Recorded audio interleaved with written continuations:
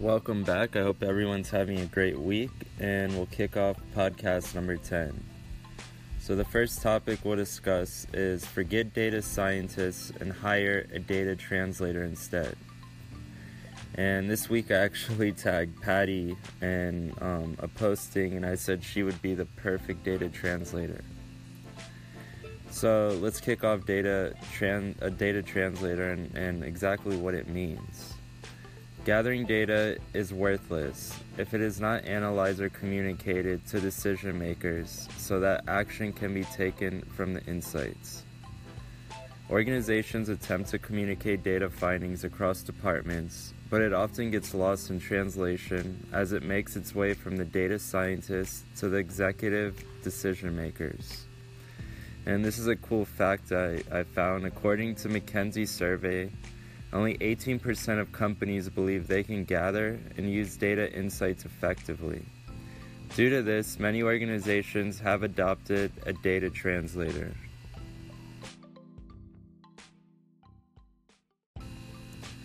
So you might be asking yourself, what exactly is a data translator? A data translator is a person that's between a data scientist and an executive decision maker. They're specifically skilled at understanding the business needs of an organization and are data savvy enough to be able to talk tech and distill it to others in the organization in an easy to understand manner.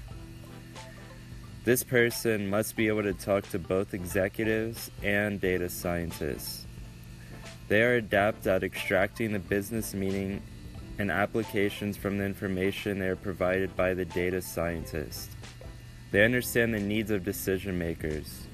Therefore, they are respected by those entities.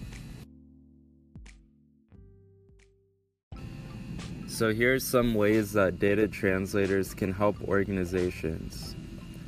They could help by bridging the communication divide that often develops within an organization between data scientists and executive decision makers. They communicate with language that decision makers actually understand. And also, they can help organizations by using independence to assess data rather than explain to non-tech people the implications of the data. They can have it as support or solve business issues, or even help executive meetings to defend the data insights and why the data should be trusted. So as you can see, data translators are the next big thing, and they could be really useful for an organization. So to sum it all up, executives can be dismissive of the data which can impact those responsible for it within the organization. Decision makers usually like to know they are in control, but when faced with data they often don't fully understand, it can make them uncomfortable. So exactly what skills does a data translator need? They need a desire to ask questions and get a deeper understanding of issues, and this is often business issues and data issues. They need confidence to challenge perceptions and biases of individuals at every level of the organization.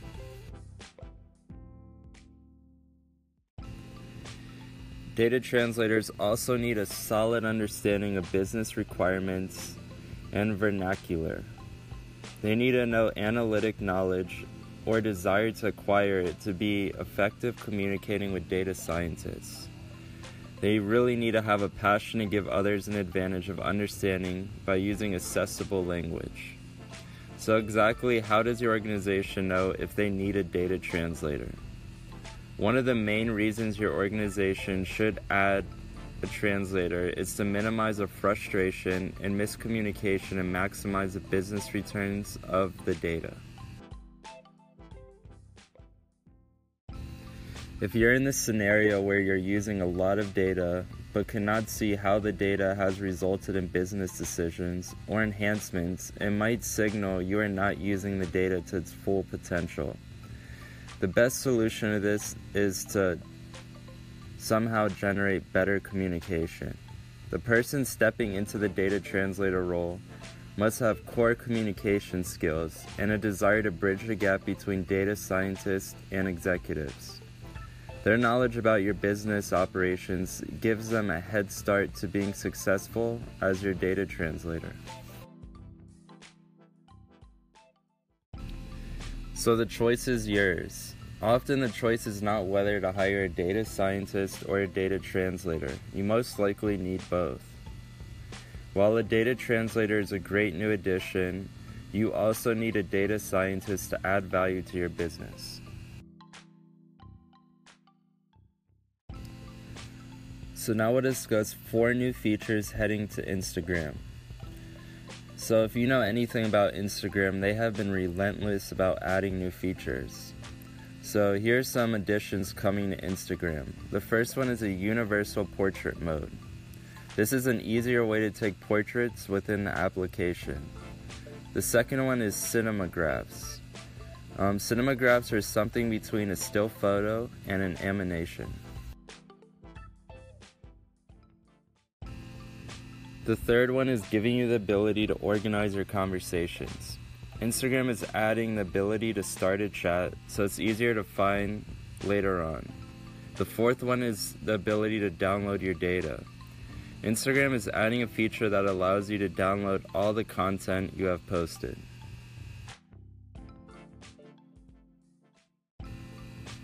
So now we'll discuss the 7 Instagram best practices to build your audience. Now you should remember, first and foremost, you should know the ins and outs of the platform. Before beginning on Instagram, know what makes your business unique. You should understand your audience, what your audience likes about your brand, who you are trying to ultimately reach, who your competitors are successful reaching on Instagram, what marketing strategies have worked in the past, and what customers expect from your brand. And you should also know, is your content good enough?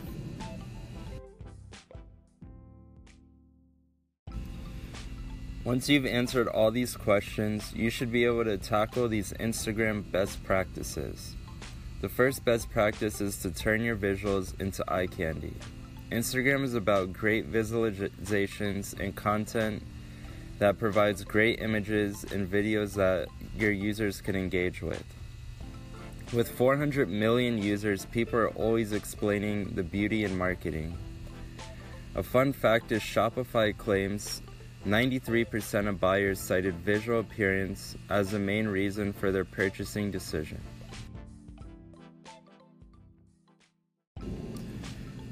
So our second tip is to be current with Instagram changes and trends. Instagram is constantly changing. You should be right there when new trends, features, and updates hit the public. So far, some major Instagram updates include the Explore feature on desktop, the ability to create a new account on desktop, video views, 60-second videos and video ads, being able to switch between multiple Instagram accounts, the new timestamps feature, a 2-step authentication feature, a new logo feature, and an Instagram algorithm.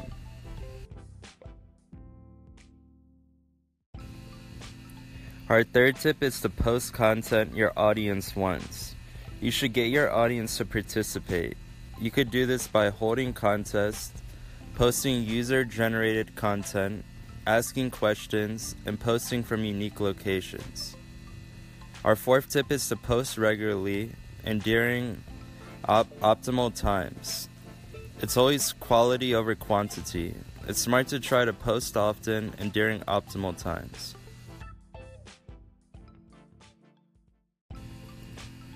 Our fifth tip is to tell great stories. You should tell great stories through visual content. Instagram videos are highly effective at telling your brand story within 60 seconds or less.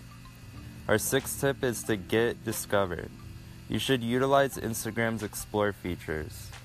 Always tag people involved, use hashtags often, and don't forget to use geofilters.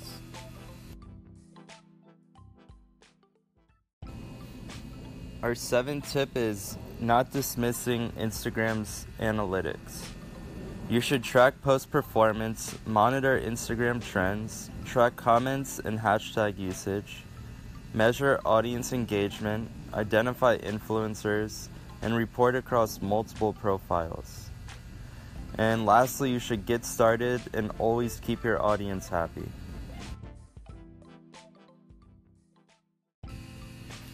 So now we'll move on to our social media marketing podcast for this week. Our guest is Chris Ducker, and we'll discuss how to create and market your own brand, whether you work for yourself or others. And this week's discovery is an app called Snow, and I actually had the ability to test this app this week, and I could say it's incredible. Within this app, it's a tool for mobile, and it's a selfie app.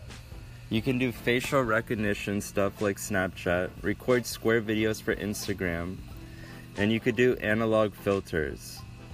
An example of this is, think of your VHS tape, how it shows the date and timestamp, and this is a really fun feature. This helps you create fun stories that you can't find within other apps. You can also augment your face, and it's more than just a creator app. It's available for iOS and Android, and making GIFs on this is incredible. I've actually done the feature and texted it to some friends, and it was a lot of fun. So don't forget to download this app, and it's spelled Snow, S-N-O-W. So we'll start by discussing Chris Tucker. He got in personal branding by accident. He was a traditional entrepreneur. Up to 2008, he just used web for email. As he built his business in 2009, he got really burnt out, and he just didn't really have time for his family or his wife. In 2010, he took a break trying to remove himself from business. In this time, he hired 8 people to take over his roles within the company. In 2009, he started a podcast, blogging, videos, and other various aspects. In 2010, Chris created an email list of 5,000 people. He noticed people contacted him for his personal brand before they contacted him for his business. And he really recommended to build your business around what you want people to know you for. So now we'll discuss personal branding. Personal branding is really important because you leave an important stamp on the world. Your reputation is the brand, and you should ask yourself, how do you want to be known when you are not around any longer?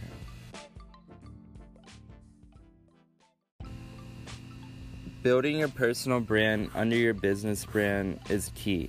Your personal brand stays with you forever. So you might be asking yourself, how do you begin? You should start with you. Define who you are and what you want to be known for. You should take a piece of paper and just simply split it in half. In the first column, put stuff you're good at or known for. And this is stuff you will be remembered for. And stuff that you know you're good at. And in the second column, put stuff that you struggle with. And this column should be left for people that are good at those tasks that you struggle with. This will lead you to what you will do, the people, the problems, etc. You cannot please everyone all the time, and that's an important aspect to really understand. An example of this is in the NFL, you have a head coach, an offensive coach, and a defensive coach. Everyone does something different based on what they're really good at. And the whole overall message of this is you cannot please everyone all the time. So you should really focus on the things that you're good at and the things that you should be remembered for. Remember not to be too broad, but be really specific in your sector. By going after a smaller market, you can make more money. An example of this is Lego. They went back to the brick in 2012. You shouldn't be afraid. There are people that will fall in love with you. Being different is better than being better. You should be you. Be unique, and the right people will come to you. Actually being you will attract people to what you want them to appreciate you for. So now we'll discuss how to market yourself. The first thing is you should never procrastinate. The second thing is fear. The fear of rejection, the fear of not being liked, and the fear of people trolling you. You must have really thick skin when it comes to building your business.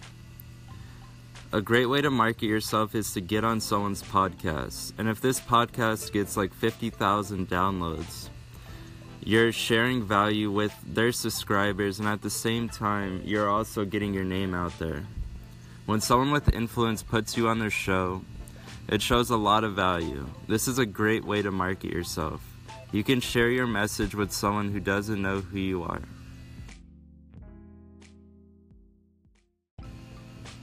Market yourself by providing value to others. You should show the behind the scenes of what you are doing. Use Snapchat, Instagram, and Twitter to do this. And lastly, don't forget to show the journey of the whole process as a whole. So now we'll discuss this week's Startups.co article, which is 4 sales strategies to consider for your startup. The bot, the human being, or the bear hug. First and foremost, always try something new. Don't just do what everyone else is doing. Take a look at the numbers and determine if there's a better way to sell. When choosing the right strategy, you often have to consider customer acquisition cost and annual contract value. The higher the annual contract value, the more personal the sales process should be. So now we'll discuss the best way to select a sales strategy. So which strategy is best for your startup?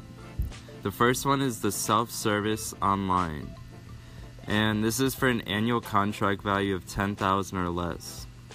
Paying too much to bring in new customers can eat through your profit margins. So self-service models, which typically cost very little to set up, are the best choice for this range.